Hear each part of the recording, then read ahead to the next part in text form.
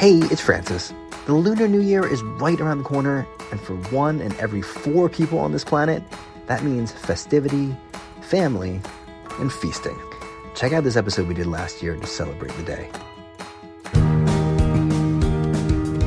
I'm Francis Lamb, and this is The Splendid Table from APM.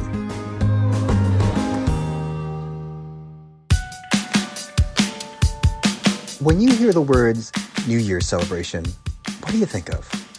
My first thought actually always goes back to Anthony Bourdain, because there's a scene in his book Kitchen Confidential where, as a chef, he's, cooking a New Year's Eve menu where they're pulling out all the stops and it's champagne and caviar. And of course, the night he's writing about turns into a total catastrophe. But that's the image I imagine, right? A night of excess, indulgence, and New Year's Day is really just for nursing a hangover.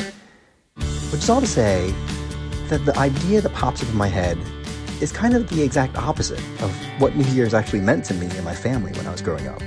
And by that, I mean the Lunar New Year, which we called Chinese New Year when I was a kid. And that celebration was always the opposite of reckless partying. It was always about family, community, and symbolism. We had rituals and traditions, like we got dressed up in outfits, and there was always red clothing, like a new nice piece of red clothing. And when we were kids, we would get money from our relatives for good luck, and for me, that was basically my allowance for the year. So I was very sure to find every single auntie to make sure I said hello and Happy New Year to them. And of course, you really can't have a Chinese or Asian celebration of any kind without a whole menu of symbolic foods. And I'm bringing all this up because the Lunar New Year is upon us, and because, of course, it's celebrated by a quarter of the world's people. We're going to hear about the Korean Lunar New Year celebrations in Chef Hooni Kim's home, about the Vietnamese celebrations of our dear friend Andrea Nguyen, and first, about the Chinese traditions that went on in Sarah and Caitlin Leung's house. Sarah and Caitlin, along with their parents Judy and Bill, are the family behind The Walks of Life. It's a blog that started 10 years ago when the daughters found themselves writing to their parents saying, hey, how did you make this again? Or, man, I miss eating that. How did you make that? And now that blog has grown to have probably the most devoted following of any Chinese cooking blog in America. I finally got to meet them at a launch event for the cookbook published by the company I work for. And I'm not going to lie, I got a little jealous when I saw how much fun they have cooking with each other. So I really wanted to know what it's like for them on the day when food means everything. Hey, Sarah. Hey, Caitlin. Hey, Francis. Hey, Francis. It's great to be here. Yeah, it's great to see you. Thank you so much for coming. And, it's time to celebrate. And famously, the Chinese New Year table is full of foods that have symbolic meaning, right? Like every dish either looks like or, the name of which sounds like some kind of blessing you want in the new year. And famously, dumplings look like old silver ingots, so they symbolize money, all that kind of stuff. What does your New Year menu look like? So I'll start. This is Sarah. Yes, every item on the Chinese New Year table, particularly for Chinese New Year Eve dinner, so Nian Ye Fan, which is the evening before New Year's Day, every dish has to have some kind of symbolic meaning. At our Chinese New Year dinner, I think that a few things show up every year. So we always have spring rolls, which are kind of in the same vein as the dumplings. They resemble like gold bars. Gold and then is also, better than silver. Yeah, gold is a lot better than silver. And then there's always a whole poached chicken, which represents like wholeness or family unity. We always have 2 fish. So you eat 1 fish at the dinner and then you leave 1 for the next day as leftovers. And that kind of represents surplus for the new year. Okay. And then, sometimes we'll see things like stir-fried lettuce, for example, which sounds like it doesn't sound all that exciting, but in Chinese, lettuce is called shengcai, which kind of is like a homonym for to make money, basically. So a lot of the symbolism in these dishes has to do with, not just the visual appearance of the food, but in a lot of cases, like the name of the dish that's like a homonym for something having to do with prosperity or wealth or something like that. Yeah. Yeah. And one quick note on the Cantonese poached chicken is, just all like kind of building on the symbolic aspect of everything. Like it's truly a whole chicken. That's a head on with feet chicken, because sort of if you cut away any part of it, you're kind of cutting into that unity and togetherness and that sense of wholeness. So, just there's strong commitment to those symbolic meanings. I mean, this is really special because you've described a full menu. And like when I think about the Chinese New Year celebrations, my family had I don't really remember all of those individual dishes. Like I remember more this like theory, this concept of, the dishes are supposed to sound like this or they're supposed to look like that. And let's face it, as you mentioned, most of the time they have to do with money. Like we want dumplings for more silver. We want spring rolls for more gold. We want lettuce for more cash. It's like, okay, what's like the crypto dish? I guess we don't have those anymore. But like for me, the one I really remember and I've always loved is shrimp. And I don't know if this is universal in all the different regions of China, but at least in Guangzhou, where we speak Cantonese, where my family's from, the word for shrimp is ha. And so if you have ha, ha, ha, ha, ha on a dish, that means you'll laugh all through the year. And that I always found that really lovely. But does your table change year to year, Caitlin? Honestly, I feel like these days we really, as a family, I think, enjoy the different traditional aspects of it. So there are some dishes that are just so comforting that we always want to have those around. So like the whole poached chicken with ginger and scallion oil is just like, that's just like a non-negotiable. Like we have to have that. Same goes for fish. It's usually a Cantonese steamed fish. And then I feel like the rest of it honestly kind of can... Okay, so maybe I go back a little bit on what I said. The rest is a little bit open for interpretation because I feel like as me and Sarah have deepened our knowledge on Chinese cooking, these days we have much more of like an opinion and a say on what we want to cook and what we want to eat for the big celebration. So it's kind of like, honestly, a little bit like Thanksgiving in the way that you kind of like think about and plan the menu, and each family member has the things that are their favorites, so you try to work all of those in. I don't know. I need to pause because I'm losing my train of thought, but this is where the editor would cut. But Sarah, maybe you could. I can keep going. Yeah. Yeah. So I think that what's great about having worked on the blog for the last 10 years is that I think my sister and I have become a lot more invested in the Chinese New Year meal because, when we were kids, it was kind of, we felt like we were maybe a little bit detached from it. Like it was a meal that our parents prepared.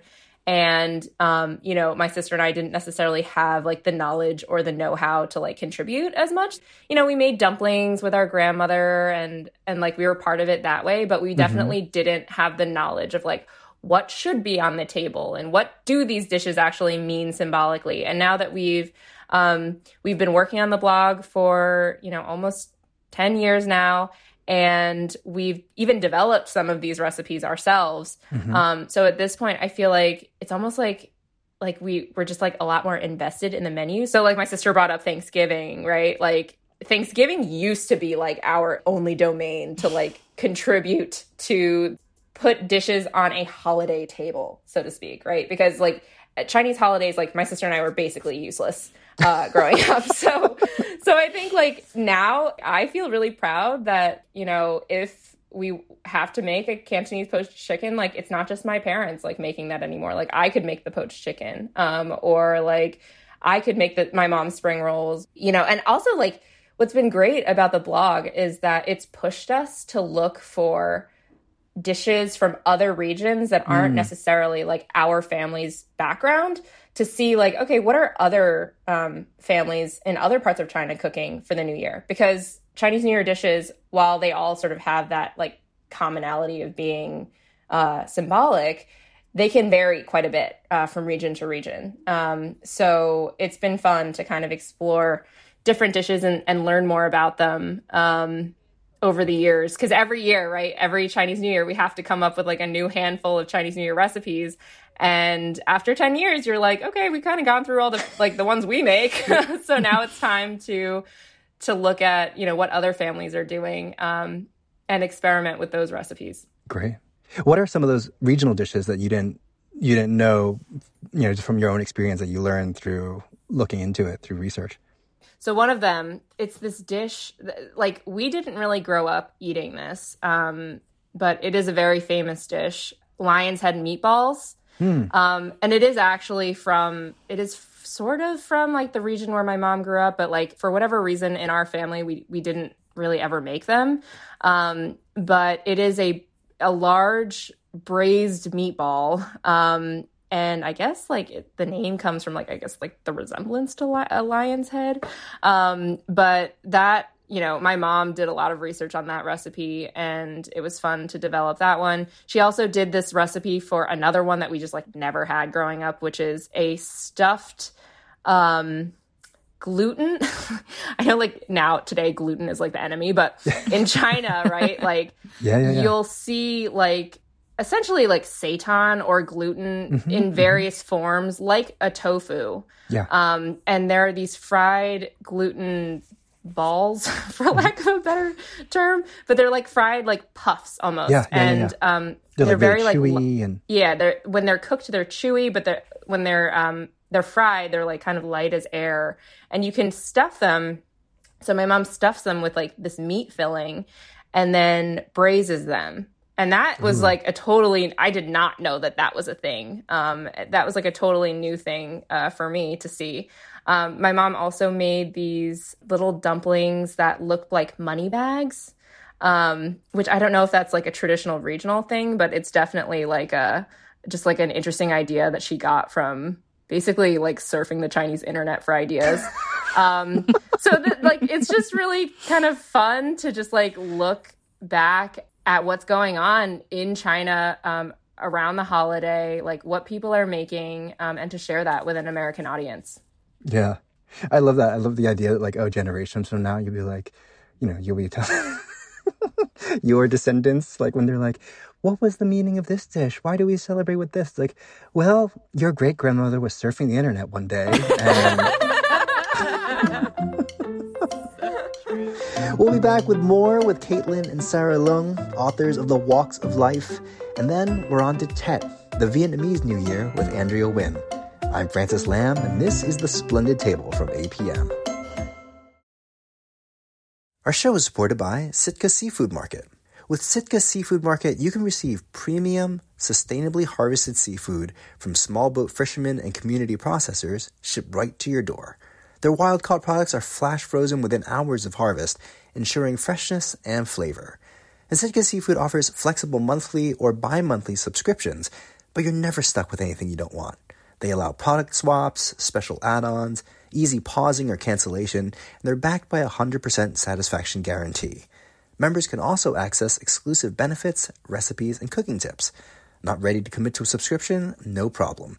They have one-time boxes that showcase seasonal, festive, and popular varieties without commitment. Promoting the dietary guidelines supported by the American Heart Association, Sitka Seafood Market emphasizes seafood's heart-healthy benefits. They're rich in omega-3 fatty acids and lean proteins. Start your free online visit today at sitkaseafoodmarket.com and use promo code SPLENDID35. Listeners receive $35 off their first order of $100 or more, subscription, or one-time box. Offer cannot be combined with other discounts or promotions. And that's Sitka, SITKA, seafoodmarket.com, and promo code SPLENDID35. I'm Francis Lam, and this is the show for curious cooks and eaters. We're celebrating the Lunar New Year today with Chef Hooni Kim, author Andrea Nguyen, and right now, continuing our conversation with Sarah and Caitlin Lung, authors of The Walks of Life. Let's get back to it with them. So Sarah, before the break, you mentioned the stuffed gluten. And, that is not the most appealing word, especially because of how we associate gluten now with mainly you hear it because of people have gluten intolerance, but that is a traditional food where it was a great way of getting protein, a plant-based protein if you didn't have meat available. Yeah. you would take flour and you maybe make a dough and you keep washing the dough until all the flour starch comes out and you just have this gluten, which is this beautiful, stretchy, sort of proteiny meat replacement. But I love the idea of frying it and puffing it up, and that sounds awesome. Yep. I mean, there's a really rich tradition. And obviously, like Hannah Che, Vegan Chinese Kitchen, like she gets into this extensively. But like there's a really rich tradition of Buddhist-style vegetarian or vegan cooking in China. And like with the gluten, when you wash the flour and make this gluten, you're also getting another byproduct, which is the starch, the wheat starch from the flour. And with that, you can make noodles, or you can just isolate the wheat starch and use it to make like dumpling wrappers and things like that. So it's just, when you explore these recipes, there's so much to learn about the culture behind it and, where these dishes came from and where they originated. Yeah, totally.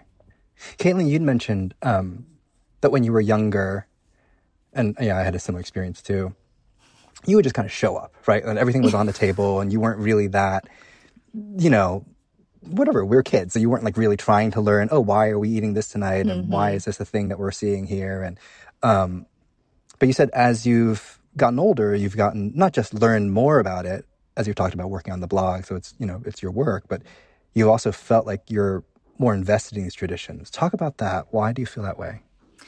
Yeah, I mean, when I think about, it's funny, like reflecting on Chinese New Year now as like adults, I think about the way that it used to be when we were kids. And yeah, we were very much passive participants. It was very much like, off to grandma's house in Flushing we go.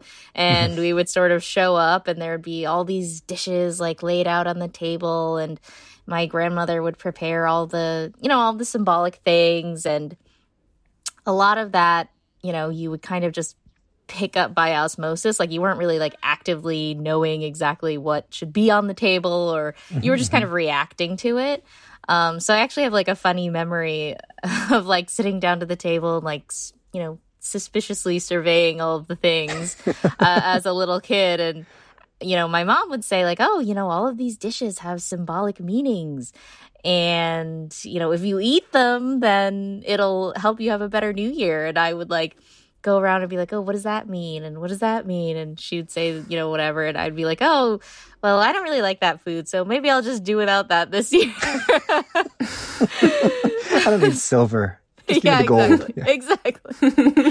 But yeah, a lot of that stuff, even though, I joke about it, but I think over the years, like, as I got older, I realized how much of that stuff I did really internalize and pick up on. And when I went to college, for example, like I really missed that, like I really wanted to celebrate Chinese New Year when that time of year rolled around. And even though when I was like a little kid, sometimes I really like wasn't all that clued into like exactly what was going on. It was like all about like the raining down of the red envelopes with money inside. Yeah. I really just had this appreciation that I didn't even realize even that I had for these traditions and these dishes too. Yeah, I think you both kind of spoke on this, like, when you were younger or when we were younger, like it was sort of passive, right? It was like, okay, the day's here, and like, okay, I'm supposed to do this. I'm supposed to make sure I say hi to that auntie, and and whatever, and put on really, a red sweater. Yeah. I'm just focused on like, how much pocket money I'm going to get from the red envelopes that like all the grown-ups hand me, and not really thinking about the actual traditions. But now, I don't know. Maybe it's nostalgia, but maybe it's also like, at some point you start to think about like, this is who am I, right? This is kind of who I am. Totally. And I feel like something that me and Sarah have been like, funnily thinking about more and more as we get older is like more of the superstitions around Chinese New Year, and like you wear red on the day, and in the week leading up to it, like you're supposed to clean the house before Chinese New Year so you don't like accidentally sweep away your luck, and you get a haircut, you buy a new outfit, and all these things that like when you're a kid, you're kind of like, is that really like, is there really anything to that? But, the uncertainty of adulthood kind of like takes hold. And then suddenly you're like, maybe I should go get a haircut. Like, I could use all the luck I can get. Yeah, exactly. Like every year I'm like, am I going to really do a deep clean of my apartment? I don't know. And like I hem and I haw. And then like 3 days before I'm like, I have to do it. And then I like do like a top to bottom clean of the apartment. And then I feel like my luck has been secured. It's like, just... Well, this was a blast. Thank you guys so much for coming through. Happy New Year to you. Yeah, Happy New Year, Francis. Happy New Year. Gong hei fat choi. Gong hei fat choi. Lacey dao loi. Still said with the slight sheepishness of kids, I feel like. When you make the rounds and it's like, gong hei fat choi, that it's like, can I have my money now? Yeah. Sarah and Caitlin Leung are the co-authors, along with their parents, Bill and Judy, of the blog and cookbook, The Walks of Life. You can find their recipe for poached white-cut chicken at splendidtable.org. Okay, so if you start in the very middle of China and head due south, you'll come to Vietnam, home to one of the world's absolutely greatest cuisines. It's really one of my favorites. It's so full of fresh flavors and incredible savoriness. And yet, it also has a surprisingly simple, comforting Lunar New Year culinary tradition, according to our friend, Andrea Nguyen. Andrea is an award-winning cookbook author and one of the OG food bloggers at Viet World Kitchen. She's here now. Hey, Andrea, it's great to see you. Hey, Francis. Always good to talk to you. Yeah, this is going to be a pleasure. And hey, actually, let me start with this. The name of the Vietnamese New Year celebration, Tet. Yes. Can you tell me what that means? That, it means so many things to Vietnamese people. And when we celebrate Tet, we say Ăn Tết, which is Ăn means to eat. So we literally eat the new year up. We just absorb it.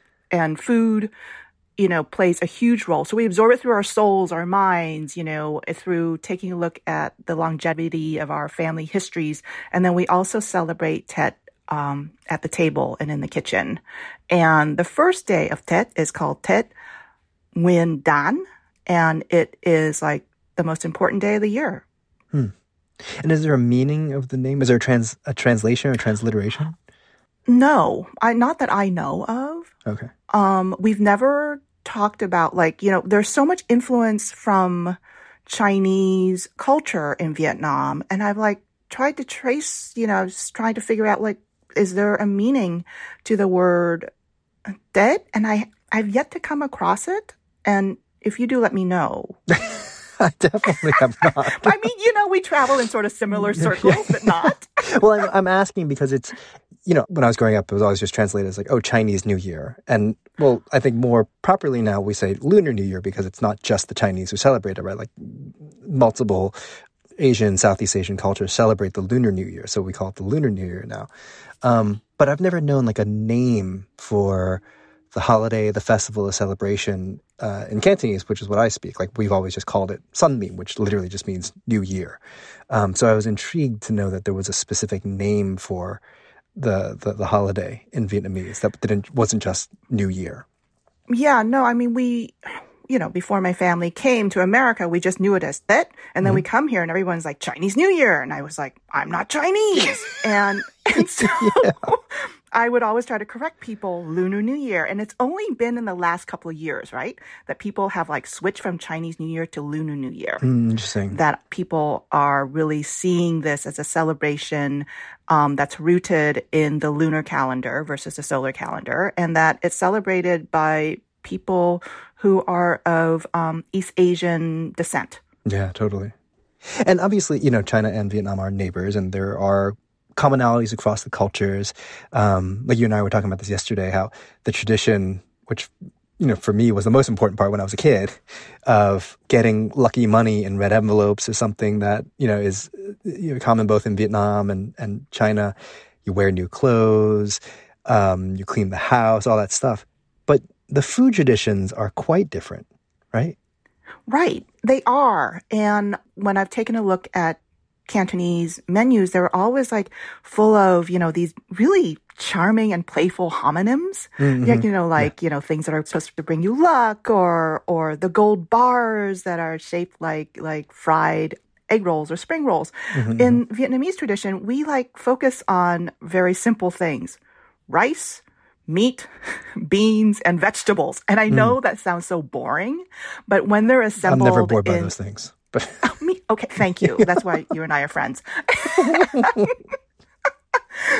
So there is this Vietnamese Tết sticky rice cake that is called bánh chưng when it's wrapped by northern Vietnamese folks, and it is a square-shaped tamales, so to speak, that looks like a cake, and it's about 1 or 2 inches high, and it could be as small as 3 inches or as big as 10 inches, and it's filled with sticky rice, and that's been wrapped up in banana leaf, or in Vietnam, you would use a particular leaf that either way, the leaf would stain the exterior of the cake a pale jade green, which I think symbolizes sort of like the renewal aspect of the year, because it's considered, like a springtime renewal thing, even though that we're still in winter. But anyway, inside there are mung beans that are kind of buttery, and then fatty pork and lean pork. It's all seasoned by pepper and fish sauce.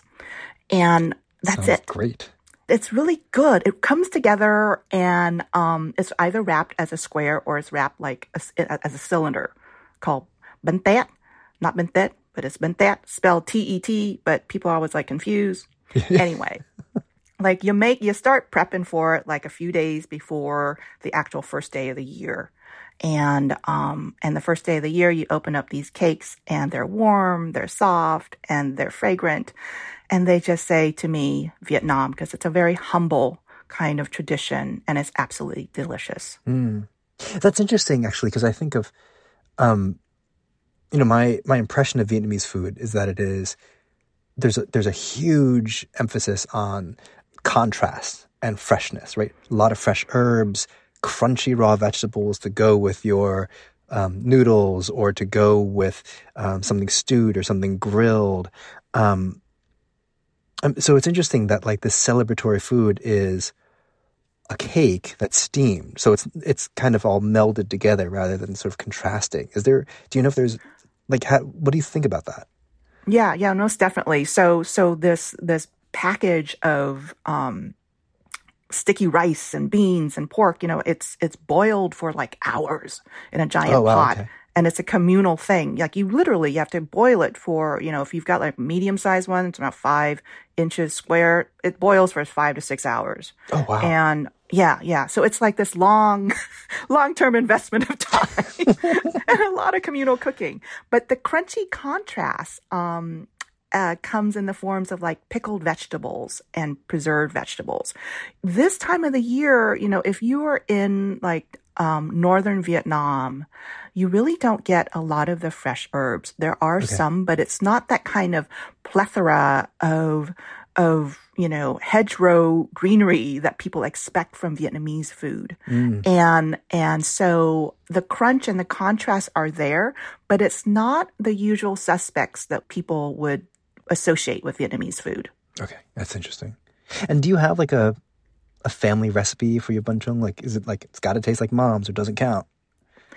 Mom's tastes like something she brought over in 1975. And her recipe goes back to a friend of the family's who actually wrote an article in Saigon about how to make bánh chưng. And when he came to America, he was like, I'm going to bring some of my most valuable things. I'm going to bring a photocopy or a mimeograph or whatever it was of that particular article. And he sent it to her. And that's how she was able to replicate the intricacies of wrapping the cake, because it's not really made of many ingredients, but in order to take those ingredients and assemble it into basically a gift box of food that's wrapped in banana leaf is pretty difficult. And so she does that, and she taught me how to do it. How do you do that? How do you make soft food appear in right angles? Right. So there is a mold, a wooden mold in a square-shaped frame.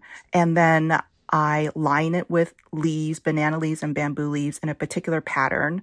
And then I put my ingredients in and I fold the leaves down. But then there's a certain point where I have to remove it from the mold.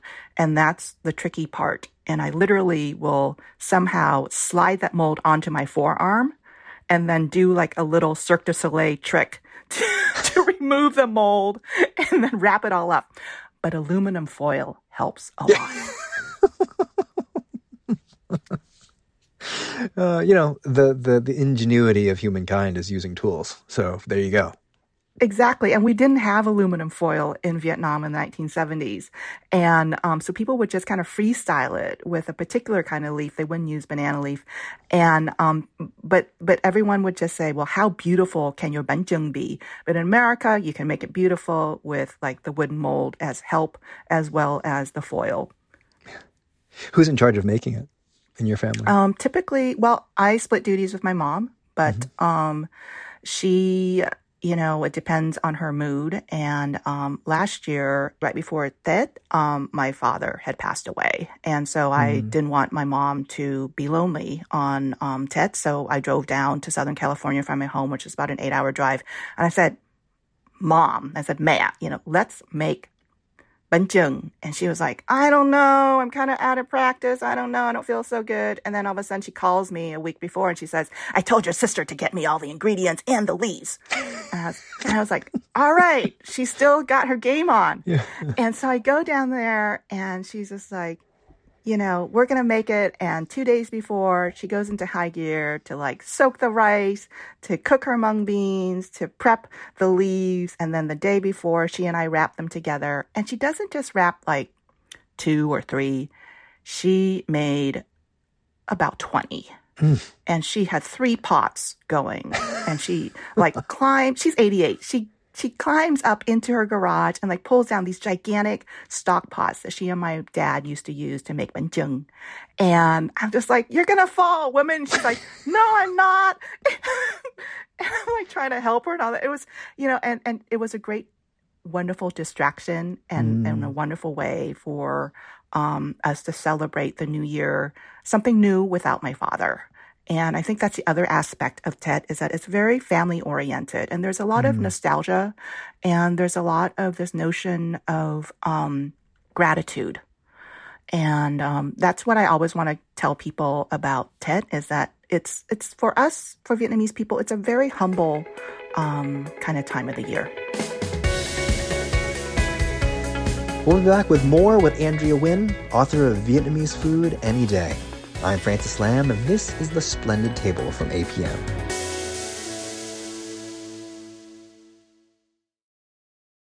Our show is supported by Sitka Seafood Market. With Sitka Seafood Market, you can receive premium, sustainably harvested seafood from small boat fishermen and community processors shipped right to your door. Their wild-caught products are flash frozen within hours of harvest, ensuring freshness and flavor. And Sitka Seafood offers flexible monthly or bi-monthly subscriptions, but you're never stuck with anything you don't want. They allow product swaps, special add-ons, easy pausing or cancellation, and they're backed by a 100% satisfaction guarantee. Members can also access exclusive benefits, recipes, and cooking tips. Not ready to commit to a subscription? No problem. They have one-time boxes that showcase seasonal, festive, and popular varieties without commitment. Promoting the dietary guidelines supported by the American Heart Association, Sitka Seafood Market emphasizes seafood's heart-healthy benefits. They're rich in omega-3 fatty acids and lean proteins. Start your free online visit today at sitkaseafoodmarket.com and use promo code SPLENDID35. Listeners receive $35 off their first order of $100 or more, subscription, or one-time box. Offer cannot be combined with other discounts or promotions. And that's Sitka, SITKA, seafoodmarket.com, and promo code SPLENDID35. I'm Francis Lam, and this is the show for curious cooks and eaters. We're talking today about Lunar New Year menus from China, Korea, and now Vietnam, with cookbook author Andrea Nguyen. Let's get back to it with her. So we've talked a lot about the bánh as sort of the centerpiece of the meal and how eating is such an important part of celebrating Tet, as you said. Do you feel like you also, do you evolve the menu? Do you feel like you don't dare evolve the menu? add things along with the bancheng? Like, what do you... Right. I mean, isn't there always that fear, Francis, is like when you stray from tradition that something or someone's going to strike you down? Sure. Like some lightning bolt. Right. And for me, as a writer, people are always coming to me and asking me, what do you traditionally do? And I'm just like, well, these are the traditions of my family, and these are Vietnamese foodways, but foodways evolve. And so it's one of the things that really kind of gets me about Tết and my family's celebration is that it's very, very meaty. Mm-hmm. And it's the time of the year when you're supposed to traditionally kill a pig and make, different kinds of charcuterie and also simmer parts in caramel sauce. And so we always make these pork riblets in caramel sauce and fish sauce. It's like a bittersweet, savory kind of dish. That's but delicious. This year, I'm going to do a vegetarian take on a Southern Vietnamese caw. And so the Southerners will cook pork belly up with coconut water, caramel sauce, and eggs. And they serve that with their Tết celebration. And because my family's like half Northern and half Southern, I'm like, I'm going to go all regions, okay? I'm just going to go all the way from the top to the bottom of the country. But the version that I'm making is going to involve frying tofu and then simmering it with coconut, milk, and fish sauce and having the eggs in there with the caramel sauce. And it's absolutely delicious. And the tofu gets like this richness that is very similar to the pork belly, except you don't have to eat pork yet again. Yeah. Because, I love pork, but it gets to be very, very heavy duty. Yeah. Well, I love that you also feel the... obviously you have the pull of tradition, you have the pull of, wrapping and doing this craft with your mother, but also that you feel the freedom to say, hey, I'm going to switch things up for my own taste too. Making that switch as a cook is something that when I was younger, I wouldn't have done because I felt like I didn't have the right to. But as I've become, a more well-practiced cook, a person who feels, more confident in the kitchen and in my culture and in terms of who I am, I take more liberties with it. And without straying too far from what makes Vietnamese food what Vietnamese food is. And the recipe that I talked to you with the pork and eggs in caramel sauce is something that I came up with for my upcoming cookbook, Evergreen Vietnamese.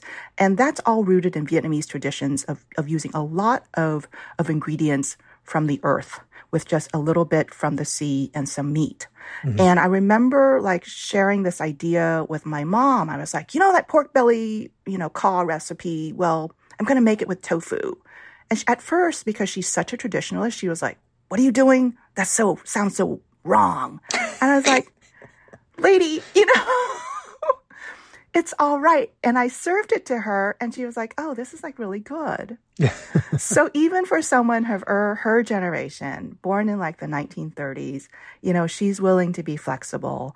And it's just a matter of opening yourself up to new ideas, but in a way also tracing those back to really where your food traditions come from. And I think that is a time when I'm always thinking about that, going back and then moving forward. I love that. That's super, super lovely. Well, thank you so much, Andrea. It's been such a pleasure talking with you. Always a pleasure talking with you, Francis. Andrea Nguyen's latest book is called Vietnamese Food Any Day, and her next one, all about the great plant-based dishes of Vietnam, is Evergreen Vietnamese. And on our website, splendidtable.org, you can find one of her classic recipes for pork ribs and caramel sauce.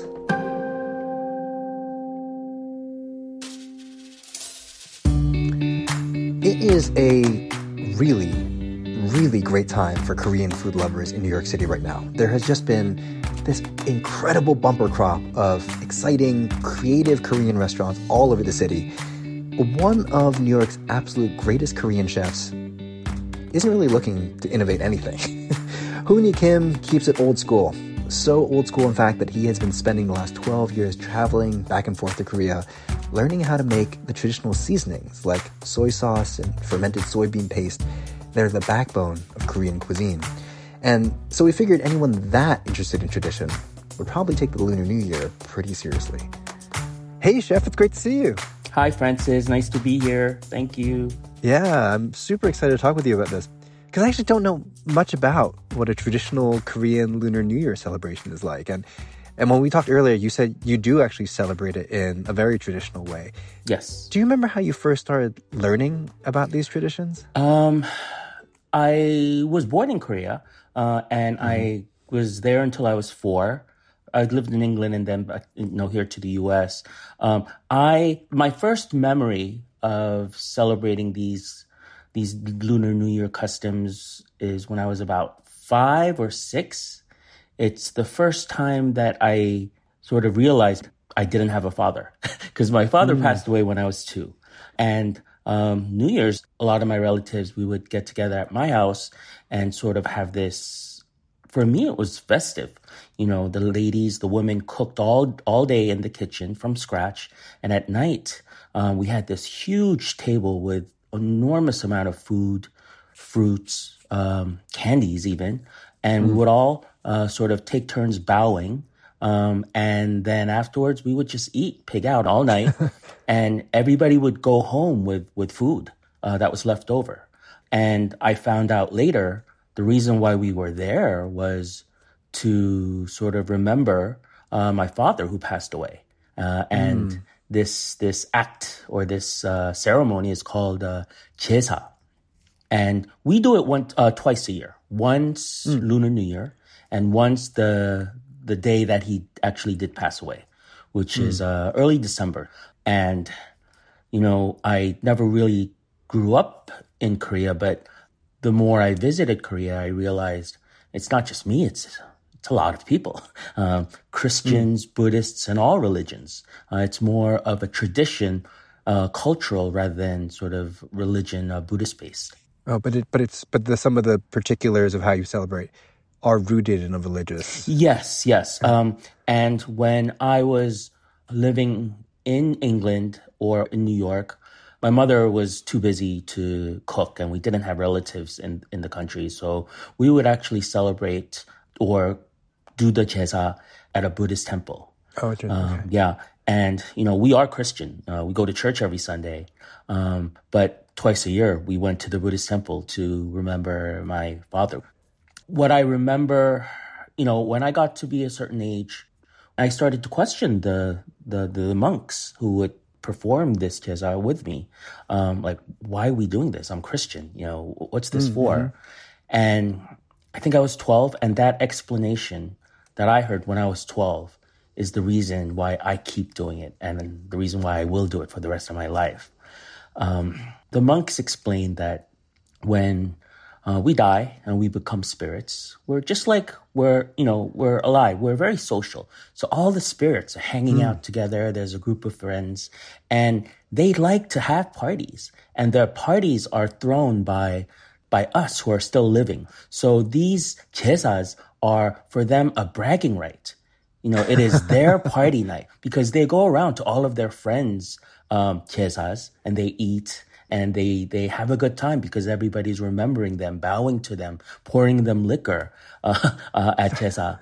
And, if you don't have 제사 for your ancestors, then they are embarrassed, because people, it sort of shows that you hadn't lived a good life where people on earth don't are remember trying to you. remember you. Yeah. That's so interesting. So, I had never known my father, but he gifted me my life and I'm a very happy person.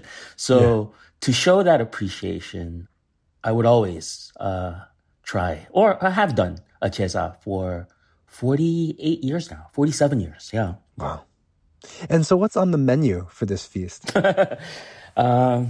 It's gotten now where every family or every region has like sort of different rules. What I do is I veer a little bit away from the Buddhist diet. So when I was doing this at the temple with the monks, they would never use any spices. They wouldn't use garlic, onion, the aromatics, because they said that these strong, pungent aromas would scare the spirits away. Well, I learned from my relatives that my father loved spices and loved meat and loved fish. So I just thought, why not cook food that he would like? Even if it would scare some of the spirits away, which, I don't believe too much. But I truly a chef. and I told my son the other day, and he's only 13, and he's like at that point where he's questioning why we do this. I told him, look, you don't have to cook, but go to a steakhouse, leave an empty table for me, and order me a nice porterhouse, medium rare. And that would be, because that's how I would like to be remembered. Traditionally, we always have chuns, which are sort of savory pancakes, little fillets of fish, zucchini, tofu, and then we definitely have namuls, which are vegetables. Like if you know bibimbap, it's the vegetables inside. So spinach, watercress, what else? Which now you mentioned, they're not very heavily seasoned, right? They're not very heavily seasoned, but they always have garlic. Yeah. All the Korean namuls have garlic and bean sprouts, mung bean sprouts. And I sort of make it delicious because we have to eat it afterwards. So I season it to the point where, it's yummy. And those are the traditional ones. Are they like blanched? Yes. They're blanched and then they're dressed with the salt, soy sauce, garlic, sesame oil, sesame seeds, etc. Sometimes you add gochugaru, which is the red pepper flakes, which I do because it tastes better. And then a lot of seasonal fruits. These days it would be persimmons, very colorful fruits as well, oranges, and then candy. Candy, I actually can't get here, but traditionally in Korea they have candies that are specifically made for 제사. Very colorful, Buddhist colors, a lot of like prime, green, blues, reds. It just makes the table look a lot more festive. And then always a soup, always a clear soup and a large bowl of rice and alcohol. Sometimes I do soju, sometimes I do makgeolli. So soju is like a clear spirit, right? Almost like a... Yes. But makgeolli is like a cloudy fermented rice. Yeah, it's brewed like a beer almost. Okay. And I guess you can sort of say it's almost like a nigori sake / beer. Okay. Alcohol content's only 6%. It's on the sweeter side because it is a lot of sugars from the rice. And it's traditionally a farmer's drink. Farmers, middle of the day when it was too hot, they would drink makgeolli, take a little hour nap, and then they would go back to work. It's actually not filtered. It's actually the scraps from the actually filtered part from the more expensive Korean spirits and alcohol. So from what the rich people would drink, the rice wine would be clear, and then the scraps left over would go to the farmers. These days, though, it's really hip in Korea. All the young people are sort of into it, and I like it. So I don't know if my dad liked it, but I'm sure he would. he'll want to knock one back with you. Yeah. Yeah. Can we go a little bit into the juns you make? Because I love these. I've never been to a Korean New Year celebration, but I see them in Korean restaurants. Like sometimes a seafood pancake. Yeah. Or some of the kimchi pancake. Okay, so that is a chun as well, but that's more like a composed chun where it's large and round. The 제사 chun's a little bit different. You make a chun individually. So it's flour, egg batter, and then pan fry. And we do that with like little slices of like coins of zucchini. We do it with little fillets of fish. So we fillet a fish and cut it down to like sort of bite-sized knobs. And then we season it, flour it, egg batter it, and fry it. So it's a lot of work. It really so is like a lot of work. Individual fritters. Yes, hand-fried fritters. Yeah. And, 제사 food, and I've experienced this. I don't know if it's the best tasting Korean food, but it is the most labor intensive. It is the most sort of the toughest to resource because traditionally, because you can't season it too much, the ingredient itself has to be fresh and has to be really good because that is what you're showcasing. So a lot of this takes in Korean word 정성, which is care and dedication and devotion, all of that.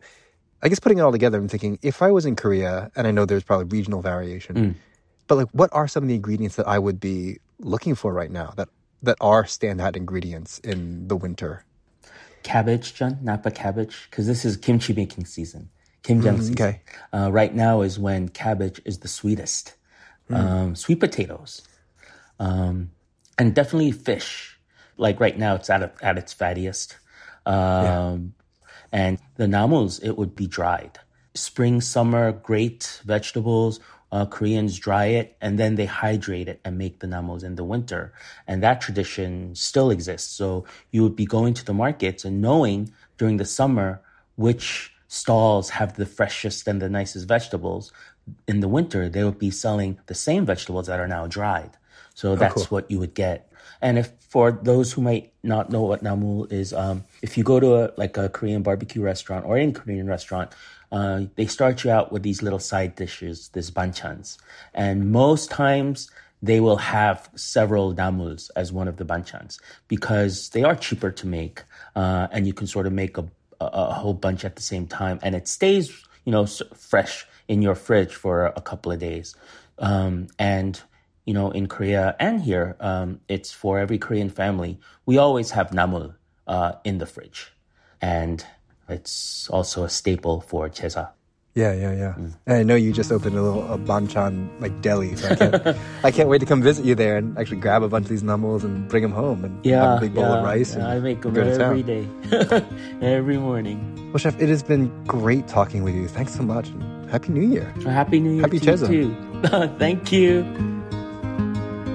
Hooney Kim's restaurants in New York City are Danji, The Little Banchan Shop, and Meju. His cookbook is called My Korea, and you can find his recipe for simple jeon, those fritters he was talking about, at splendidtable.org. And that is our show today. To all of you who celebrate, Happy Lunar New Year. We'll talk to you next week.